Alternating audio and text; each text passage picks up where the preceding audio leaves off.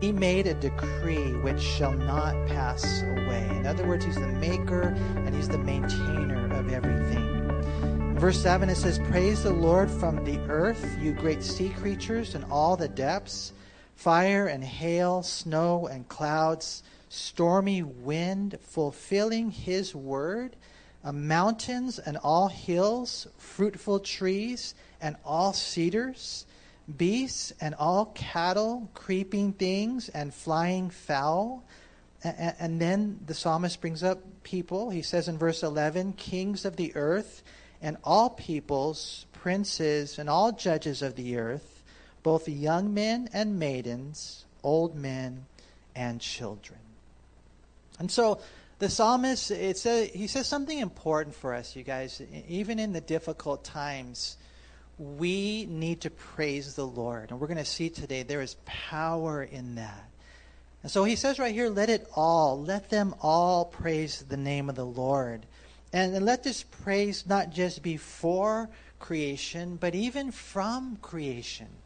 You know, it's kind of cool how this verse, it's kind of like a verse for the universe, to acknowledge Almighty God as the maker and maintainer of creation. If you think about it, by his power, he spoke it all into existence. He maintains it all by that word. He sustains everything by that same power of his word. I mean, that's all he has to do is speak it into existence and speak it into maintenance. Peter tells us that. In 2 Peter chapter 3 and verse 5, it says that by the word of God, all heaven and earth were created. And something, we see that in Genesis chapter 1 as well. But then in verse 7 of that same chapter, it says that by that same word, all creation is preserved by God. For now, we're going to see. And so, what the psalmist is saying here is creation should praise him. We don't just praise God for creation. This praise is actually from creation. It's because God made it all by his word, and he maintains it all by his word. That's the power he has. It's kind of cool when you look at this, the heavens and all the stars in space, the skies, the angels, even the fighting angels praise him. We see that reference there in verse 2. The sea creatures in the deep and in the dark oceans, even the fire, the hail, the storms, the snow, the wind, it all bows down to God.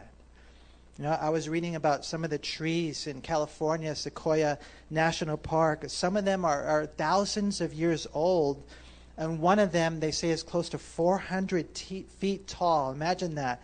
And so what we find even in the trees, it doesn't matter how tall, they're all lifting their hands to God. What he's saying right here is we praise God. This praise is not just for creation, it's from creation.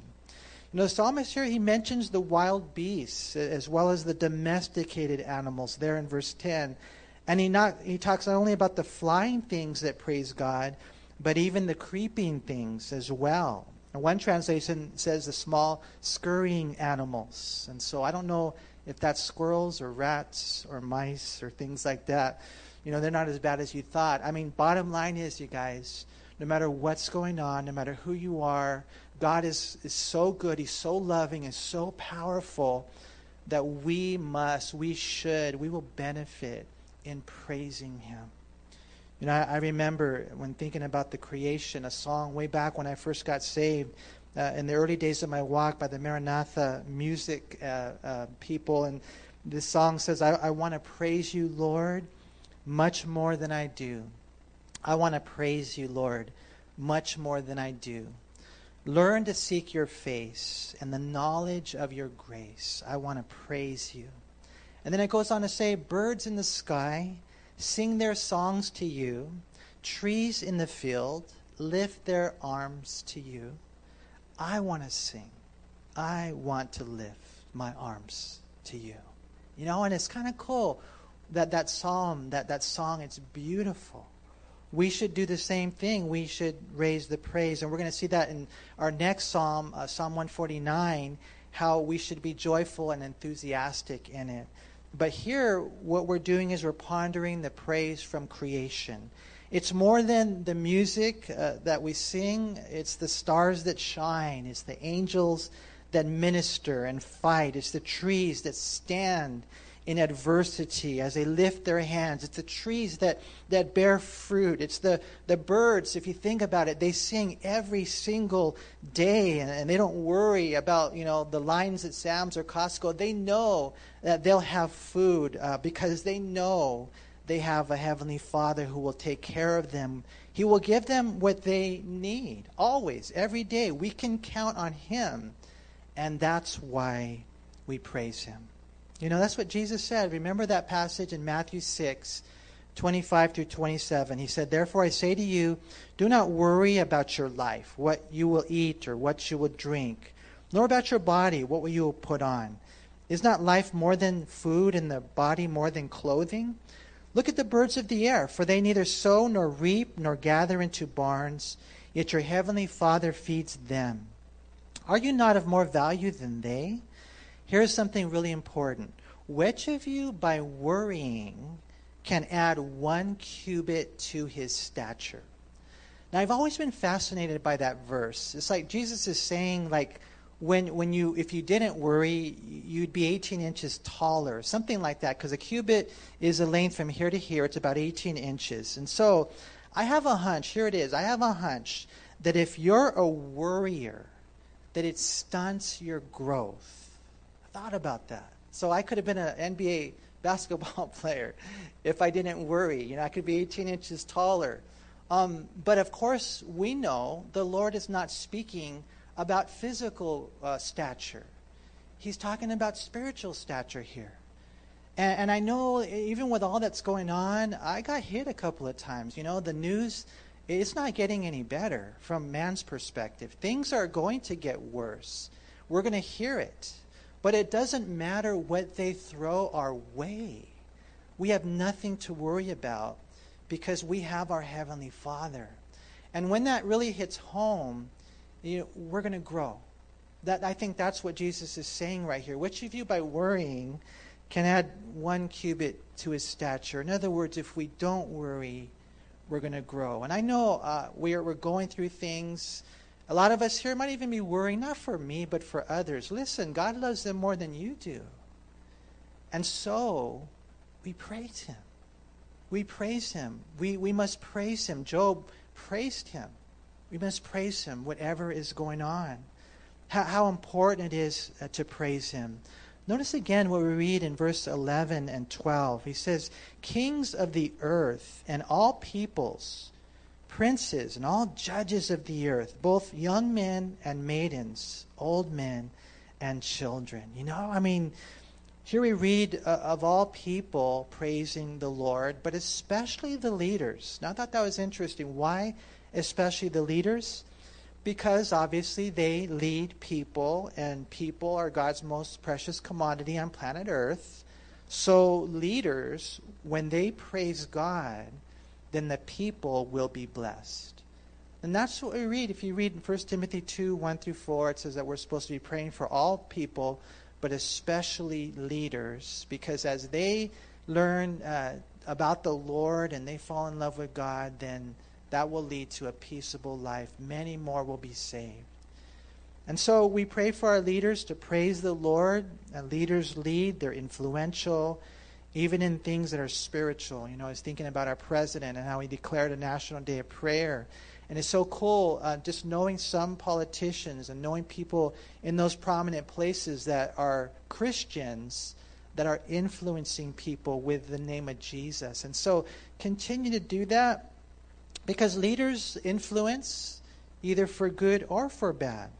And so here's the thing. If kings and princes and judges praise the Lord, it's going to be a blessing to all the people. And he mentions, the men, the women, the young, the old, and even the children here, how they praise the Lord. And so verses 1 through 12 we just went through is really just praising God for creation, praising God from creation. But then there's this word after creation. The second word is exaltation. Because notice what you read next in verse 13. It says, "Let them praise the name of the Lord, for his name alone is exalted. His glory is above the earth and the heaven, and he has exalted the horn of his people. And so you see there in verse 13 how his name alone is exalted, and then in verse 14 how he has exalted the horn of his people. And so we praise him, creation, we praise him in exaltation. We read specifically here of his name, and we're going to touch on that reality in just a second. But, not only is God exalted, but he has exalted his people. It says right there, the horn or power of his people. And so here's the thing, Christians, you have to realize this. I pray you would understand that you are exalted.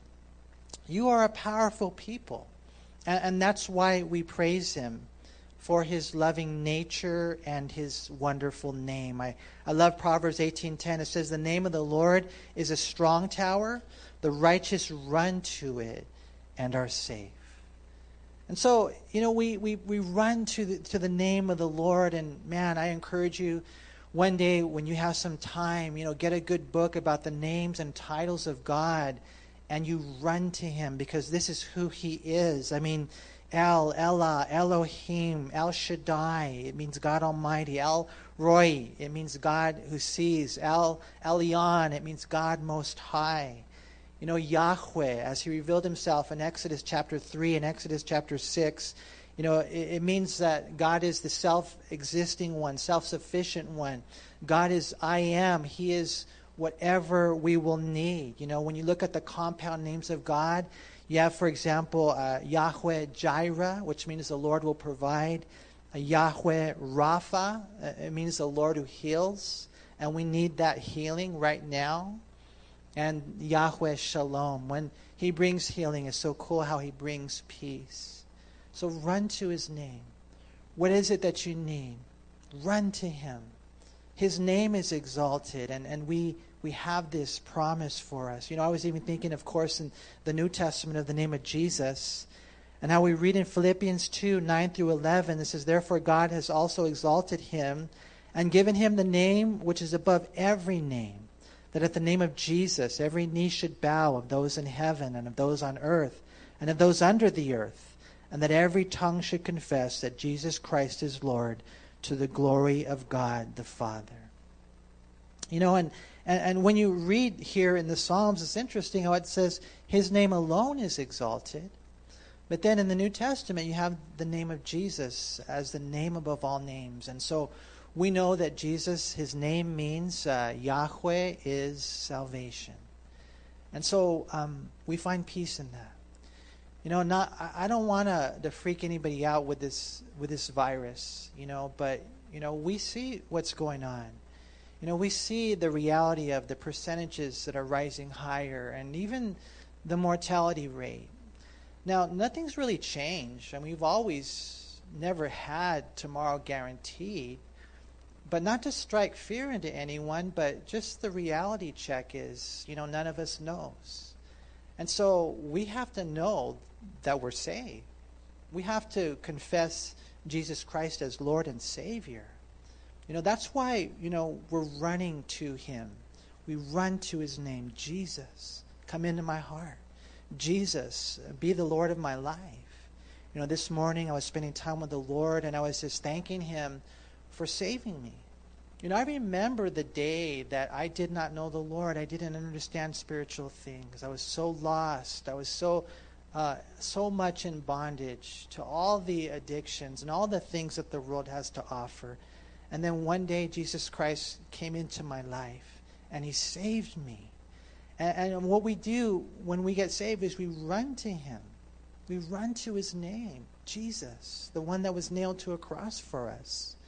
What we see in this passage right here is so interesting, the exaltation of his name and the exaltation of his people. It says right here that he has exalted the horn of his people. And what that is in reference to, whenever you read the Bible and you read about horns, horns are in reference to strength, dominion, power, and authority. And for us as Christians, it's not that we necessarily have authority over people. Now, that's the way the world thinks. And Jesus talked about that in Matthew 20:25 through 26. That's the mentality of the world. It's not that we have authority over people. It's that we have authority over demons. He has exalted the horn, the power, the strength, the dominion of his people. We have that victory over all forms of opposition because of our position in Christ. Remember what Jesus said in Luke 10:19? Behold, I give you authority to trample on serpents and scorpions and over all the power of the enemy, and nothing shall by any means hurt you.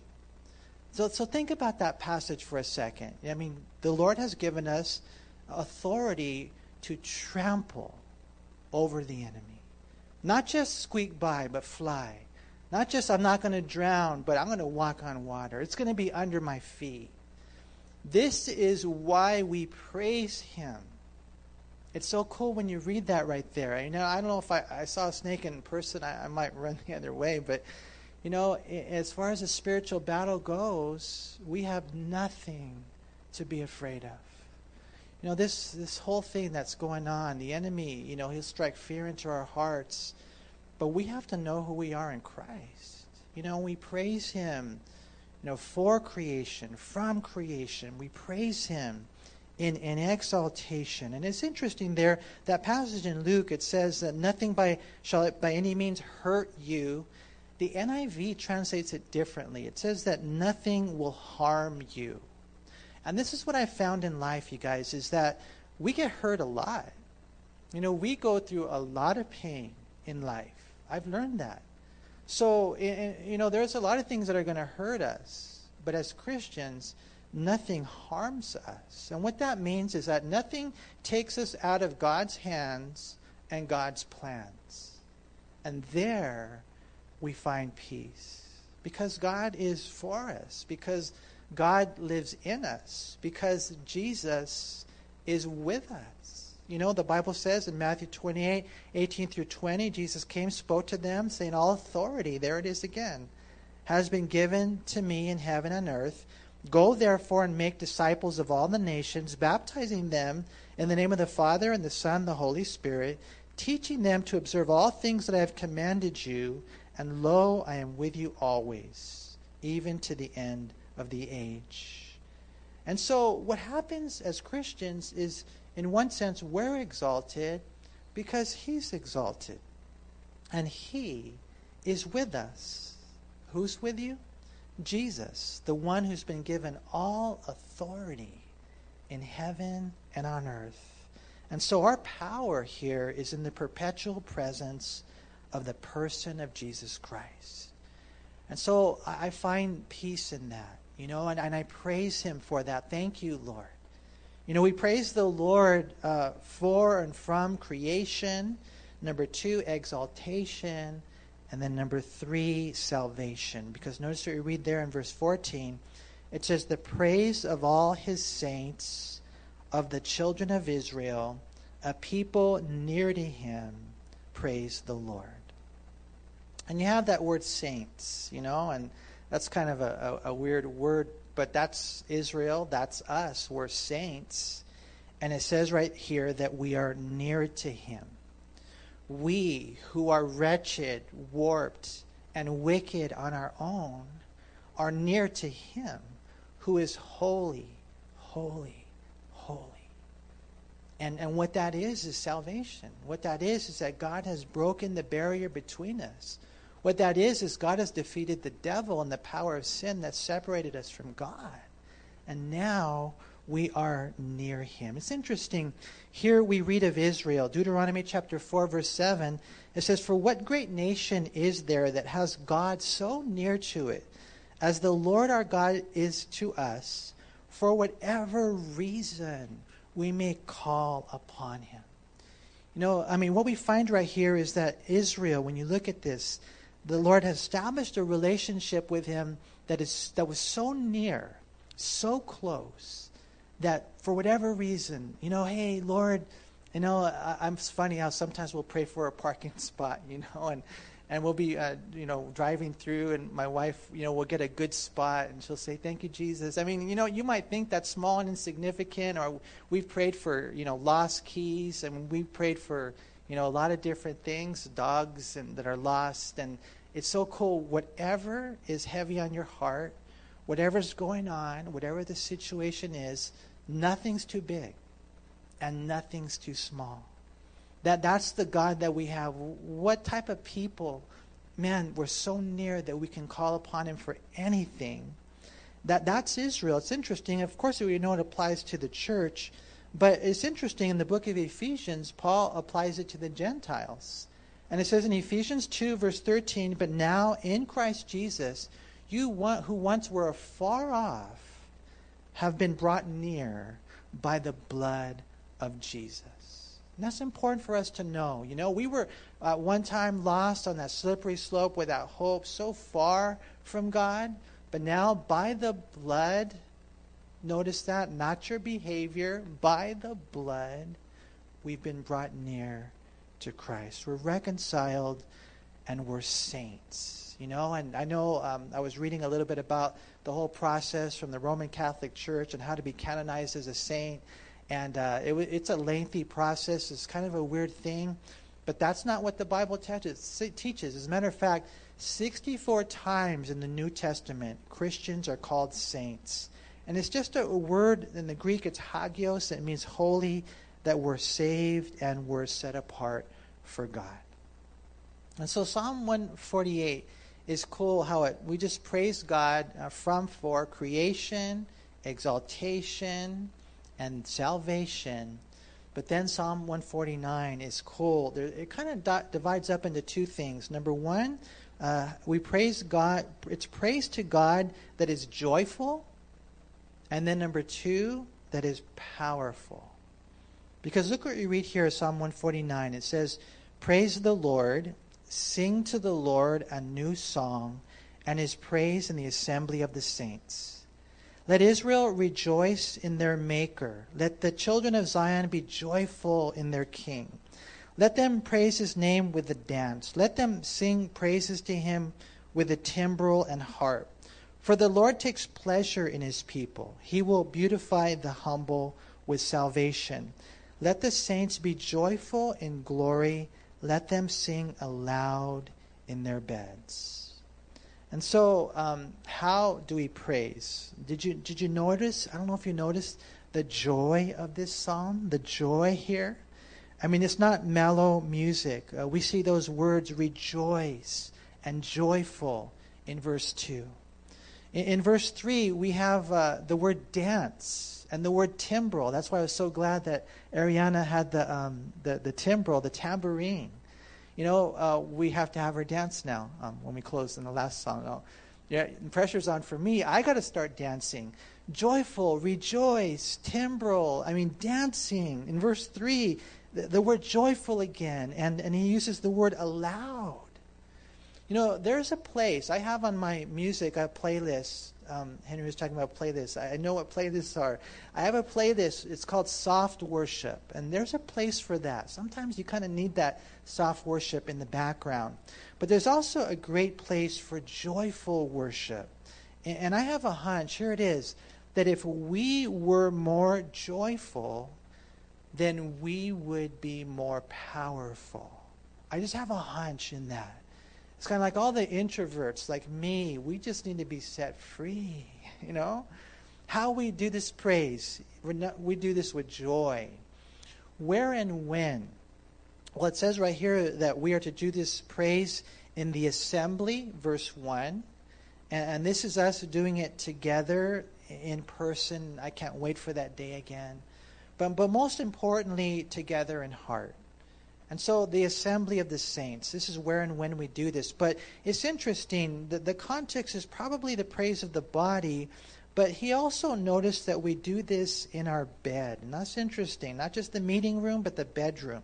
Not just when we go to church service, but when we go to bed at night. And even in the morning before we ever get out of bed, we should praise the Lord. That's what we read there in verse 5, that we are to praise the Lord at that time. It's interesting, if you would look again at verse 2, that we praise our Maker, but also we praise our King. Now, this one kind of caught my attention today, you guys, and I'm going to share something that's kind of heavy, and hopefully I don't freak anybody out. But, Jesus is coming back the second time as the King. Now, right now in our life, there's a throne on our hearts. And who sits on that throne? Hopefully it's Jesus, because that's where he belongs, because he's the King. And there is this kingdom of God that's taking place right now. But he's coming again. And what we're waiting for, kind of like, is to crown him King. Now, again, I don't want to freak anybody out. I don't want to be weird or anything. But we have to be ready. The coronavirus, corona, it means crown. And I'm not saying this is it, but when I thought about this, Lord, you're coming back as the King. It's time to crown you. I thought, I wonder if God is just saying, hey, this is what's happening. I'm returning as King. And so, again, not to be weird, no man knows the day or the hour, but I believe that this could be, just the beginning of sorrows. And so we need to be ready for this, you guys. In our hearts, there's that throne, and Jesus needs to be the shot caller. We need to crown him as the King of our life. Why? Notice what we read in verse 4. This is so beautiful. How he takes pleasure in his people. How he delights in us. How he will beautify the humble with salvation. Why do we praise him? There's so many reasons, but what we find right here is so cool. It's hard to take in sometimes, but we need to do our best to rest in the fact that God takes pleasure in us. He takes pleasure in his people. Why? Because we are his bride, we are his beloved, we are the apple of his eye. He actually delights in us. And from his perspective, we are beautiful. That's what this verse teaches. Now, I don't know how you guys feel, if you think you're beautiful or not. Some of you, maybe you do. But I'm not talking about the outside. I'm talking about the inside. I don't know. A lot of times I struggle with that, I sometimes act ugly. I feel ugly. But I need to know this passage here in Psalm 149, verse 4, that in his eyes I'm not ugly, that I'm beautiful. Why? Because I've humbled myself to say that I need you, Jesus. I believe you died for me, rose again, be the Lord and Savior of my life. And as you humble yourself, God sees the beauty of his Son over you. You see, and that's all it takes for God to take pleasure in us. And that's why our praise is joyful. And so verses 1 through 5 is this praise to God that is joyful, which leads to verses 6 through 9, this praise to God that is powerful. Notice in verse 6, let the high praises of God be in their mouth and a two-edged sword in their hand, to execute vengeance on the nations and punishments on the people, to bind their kings with chains and their nobles with fetters of iron, to execute on them the written judgment. This honor have all his saints. Praise the Lord. And so, when you look at this right here, this is basically a time Israel was in war. Israel was being attacked by the enemies of the Lord. Nations, no doubt, that were influenced by the devil, who has always opposed the Jews, knowing that they're assigned to society. You have that word vengeance there in verse 7. It's not Israel on the offensive, being unnecessarily aggressive. It's not something they're doing without provocation. And as we touched on the truth earlier, but because of the fact that they're God's people, we've already touched on the fact that there's this praise that is joyful. Now you have a people that are powerful, and they will rage and wage and win war. It can apply to us militarily as a country, but I also see it as something that happens spiritually. If you read Mark 3:22 through 27, it talks about how Jesus would bind the enemy.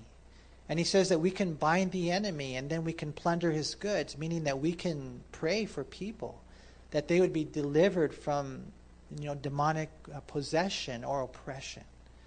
And so when this joy, this praise is joyful, then I believe that we experience this life, this praise that is powerful. And I don't know about you, but that's what I want in my life. We are living in days where this is what we need in life. And so we see the last psalm. I can't believe we're actually here. 150 psalms.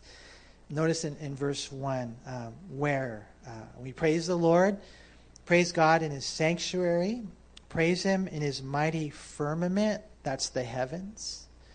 Why do we praise him? For his mighty acts in verse 2. Praise him according to his excellent greatness. How do we praise him? Verse 3, we praise him with the sound of the trumpet, praise him with the lute and harp, praise him with the timbrel and dance, praise him with stringed instruments and flutes, we praise him with loud cymbals, we praise him with clashing cymbals. And then who praises him? In verse 6, it says, let everything that has breath praise the Lord. Praise the Lord. Hallelujah. Everything that has breath. And so, in going through the Psalms, I thought it would be cool even to close. Let's all take a deep breath. Who gave you that breath? God did. And we praise him. And one day, maybe our breathing on this side of time will be over. That's okay, because then our next breath will be in glory. And we praise him. We will praise him. Air, I was thinking about air, 78% nitrogen, 21% oxygen. Can't live without it, right? And he's the one that gives us that. We can't live without him. And that's why we praise him. Not only has he given us physical life, but he's also given us spiritual life. He's breathed on us. I was thinking of John chapter 20, verse 22, how it says how he breathed on them and they received the Holy Spirit. And so for you, for us as Christians, for people who are watching, I'm not sure where you are in your life. If you're watching, obviously you have physical breath for sure. God's given you life. There's a heart that's beating. Praise God for that. But you want more than that. You want the breath of life. Have you truly, totally surrendered your life to Jesus Christ? I tell you what, these are not days to play church. These are not days to put one foot in and one foot out. You want the breath of life. And then as Christians, you want the power of the Holy Spirit. And that's the breath, that rushing wind in Acts chapter 2, that God wants to bring us to that place, man, where there's power. We find ourselves living in some crazy, chaotic days. I never would have thought that we'd be experiencing something like this. But we're living right in the middle of it. We don't know what's going to happen. And so I believe, as a pastor, I have to tell you this. I have the responsibility to tell you this, that you need to be ready. We need to be ready. Even as Christians, we need to be ready. 1 John 2:28, it says, now little children, abide in him, that when he appears, we may have confidence and not be ashamed before him at his coming. If you don't have that breath given by the blood of Jesus, then I pray you'd cry out to God. And tonight, we're even here for you tonight, man. Maybe you can message us on our church Instagram account or Facebook page, or even contact us via email or phone call or something like that. Or maybe you're out there and you know a Christian that you can call up and say, hey, I received the Lord today. I rededicated my life to God. Because he's all we need. Praise God for that. But even God uses people, tools, instruments in his hands to help us in our walk as Christians. And so for us as Christians, we finished the book of Psalms. And it took a long time, 2 years and 5 months. And so I was thinking, for me, now what, Manny? Well, now you're accountable. I mean, for me especially, not only did I hear it taught, I taught it. I went through all these Psalms. We didn't fly by them. We went in depth. And God has really spoken to my heart. And he says, Manny, you have to praise me now. You have to praise me more than you've ever praised me. Because you taught the book of Psalms. But that's for all of us. And so how do we praise him? How do we praise him? Well, from tonight's study, I'll kind of gather a couple of things from there. Sing like a bird. Shine like a star. Stand like a tree.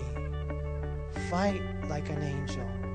But more than anything else, trust like a child. Because our Father will protect us. He will provide for us. And he will keep us through all the chaos that we will ever face.